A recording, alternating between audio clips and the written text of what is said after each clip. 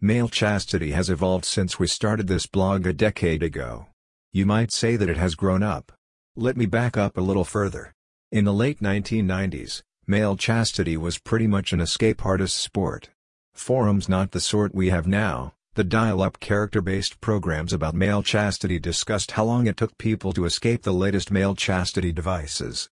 The game was that you couldn't unlock to jerk off. You had to escape. The longer it took to get out, the more desperate the guys got. It was an odd but fun game. By the time I decided to ask Mrs. Lion to lock me up, the game had changed for most guys. Enforced male chastity became a two-player game with a locked male and his key holder. The focus moved from escape to a power exchange. The objective of the male chastity device remained masturbation prevention. Now, another player was added. Part of the fun for many guys was finding a secure device that not only prevented masturbation but was also impossible to escape. The problem with that is the more secure the male chastity device, the less comfortable and safe it is to wear. Too tight base rings irritated. Some men applied creams to ease the pain. Penis tubes with only a tiny hole in the tip for urine are difficult to clean and start to stink quickly. Yes, they kept fingers away from sensitive penis parts, but they also required lots of maintenance. A short time after Mrs. Lion agreed to lock me up, I realized that I was looking at male chastity the wrong way. The male chastity device shouldn't be an inescapable penis prison. Comfort and safety are sacrificed with increasing security. It should simply prevent erections and masturbation. It should be difficult enough to escape to allow the wearer time to consider what he is doing. That's the key. I asked Mrs. Lion to lock me up. She chose to use my lockup to train me not to masturbate.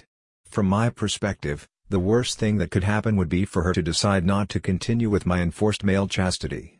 She said she would stop if I jerked off or removed the device without her permission. She had the only keys. We were in good shape as long as I behaved and stayed in my male chastity device. The most important feature of a male chastity device had to be comfort. I had to be able to wear it 24/7 for as long as Mrs. Lion wanted. We agreed that it would stay on permanently except for sexual activity and occasional cleaning. That couldn't happen if the male chastity device hurt or was difficult to keep clean while locked on my penis. 1-inch long jailbird. I quickly discovered another critical need. I had to be able to pee without spraying all over the place.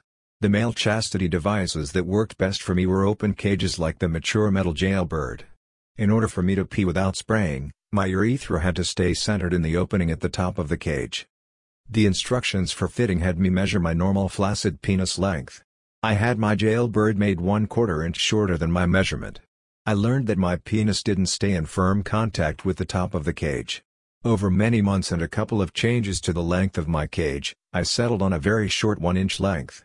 That was the shortest mature metal could make a cage 5 years ago. Shortened jailbird chastity device. At left, my original 1/4 inch jailbird.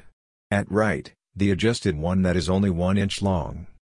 That short cage worked perfectly. It was comfortable to wear. The head of my penis stayed in firm contact with the top of the cage, and I could reliably pee standing up. The short cage was very comfortable. It was just a bit longer than the head. The compression didn't hurt me a bit. I let my readers know about my success. Apparently, others began buying shorter cages. Holy Trainer came out with their nano model, which was quickly followed by the nub. I tested both. Very recently, Mature Metal began making a mini jailbird, my 1-inch cage, and a micro jailbird, which is even shorter. Mature Metal is making me a micro jailbird. I'm excited to test it. I want to think I had a small part in this evolution. Mrs. Lion successfully trained me never to masturbate. I haven't jerked off in a decade.